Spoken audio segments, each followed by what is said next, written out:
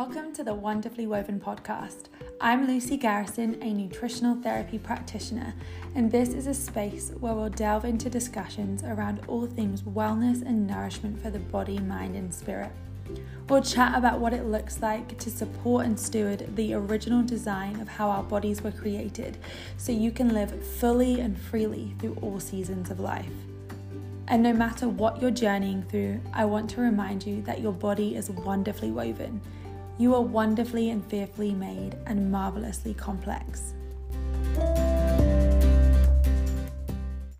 In today's episode of the Wonderfully Woven podcast, we're going to be continuing on in the series about key vitamins and minerals needed to nurture and nourish both baby and mama throughout pregnancy, as well as in the preconception period and the postpartum season. And we're specifically going to be talking about copper. As always, this isn't medical advice. It's not intended to diagnose, treat, or cure any health issues. It's intended for educational purposes only and to really encourage you to do your own research and make informed decisions for yourself and your family. So let's dive into today's episode all about copper. So copper is a micronutrient, and there are some really key roles that it plays in the body. So first up, it's involved in the formation and metabolism of bone tissue. It's needed as a coenzyme for certain reactions to take place. It helps to regulate the metabolism of iron, and it supports the absorption of iron in the gut as well. It's also involved in the metabolism of collagen and elastin. Now, this is particularly important throughout pregnancy because it's actually needed as a part of the development of baby to strengthen the fetal membrane, and that's the thin tissue that surrounds the fetus. And another key role that it plays is that it's actually used in making red blood cells, and that's really important throughout pregnancy because the mother's blood volume can increase by up to 45%. So let's talk about some key dietary sources of copper. First up is beef liver. Now, when it comes to eating organ meats, you really do want to ensure that you've sourced them properly, whether from a local farm or a butcher, and where possible, opt for pasture-raised and grass-fed. Now, in some countries and cultures, it is more common to eat organ meat as a part of meals, but if it's a cut that you're not particularly familiar with, or maybe you just don't enjoy the taste of it, a great way to incorporate it into meals is actually to combine it with ground meat. So you could do beef or sausage. And if you are someone that perhaps purchases a whole half quarter of an animal from a farm, when you're actually getting it processed at the butcher's, you can request that certain things are in minced form. So there's a tip for you there if you don't want it in its liver form, but you'd rather it be minced so you can combine it with other things. Another way you can utilize it if you don't want it in its form is that it can be pureed, which doesn't sound that appetizing.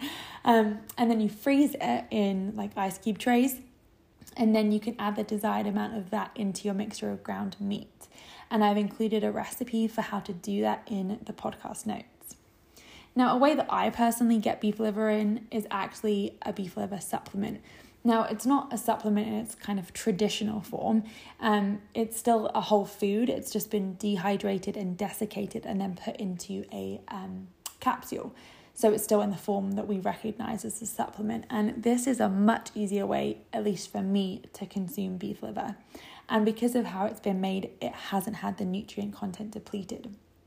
And another great thing about beef liver as well is that because it is a whole food and it's in its whole form, it actually comes with other vitamins and nutrients too. So it's a really great source of vitamin A, B vitamins, folic acid, iron, zinc, and then coenzyme Q10.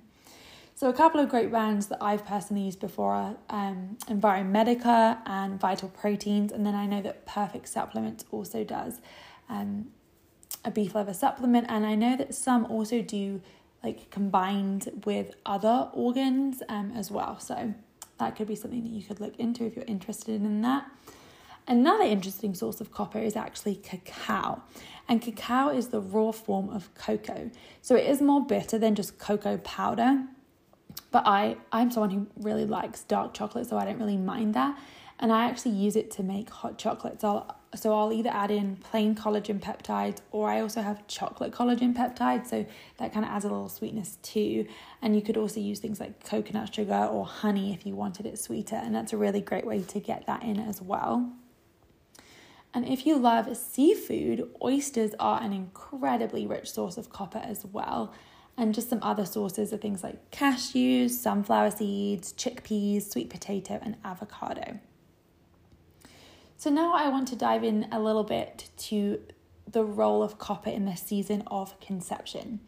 So if you're seeking to prepare your body to conceive, it's really beneficial to help support your reproductive wellness alongside other trace elements like zinc, selenium, iodine, calcium, and iron to support your copper levels.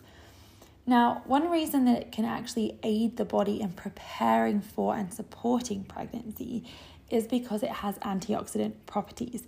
So that means that it helps to minimize oxidative stress. And that is really important in actually protecting embryonic DNA and the placenta.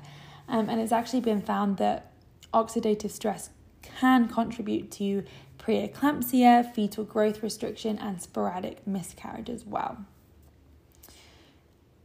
So because of the role of copper in the metabolism of collagen and elastin, ensuring that you have a sufficient dietary intake of copper could actually help to enhance the structural integrity of the connective tissue layer of the endometrium. So that's the mucous membrane that lines the uterus.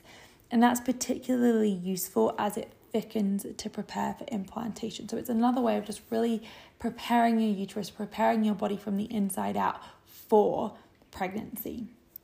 Now, not only is copper important for women's reproductive health, but it's actually really important for men's fertility too, because it's needed for the production of sperm and actually has been found to influence the quality and the quantity and the motility of semen. So, and by motility, I mean that it means that they can actually swim properly to get to and fertilize an egg. And alongside iron, it can really help to protect against oxidative stress in sperm too. So as I've mentioned before, it's really important to be aware that different vitamins and minerals can impact the functions of one another. So it's really key to observe the range of them as a whole and as a part of a bigger picture and not just in isolation. I know sometimes, even on my just continued health and wellness journey, you learn about a certain vitamin or mineral or nutrient, and it's really easy to just get fixated and laser focused. And there are times and seasons of your life where you may need higher concentrations of specific vitamins and minerals. But it's really important to focus on all of them as a whole because there's such a intricate relationship as to how they can impact one another. So that's why throughout this series, I'm really taking a food first approach rather than in the context of supplementation.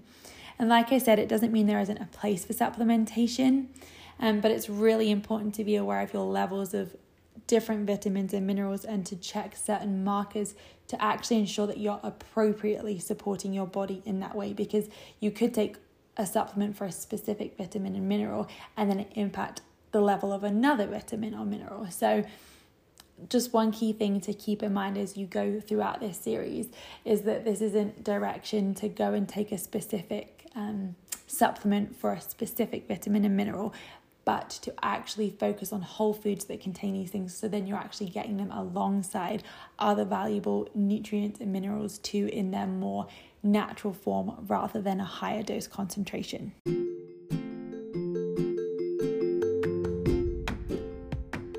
Thank you for listening to the Wonderfully Woven podcast. If you have any thoughts on topics that you'd like to be discussed or questions, then please reach out to me at wonderfullywovenwell@gmail.com.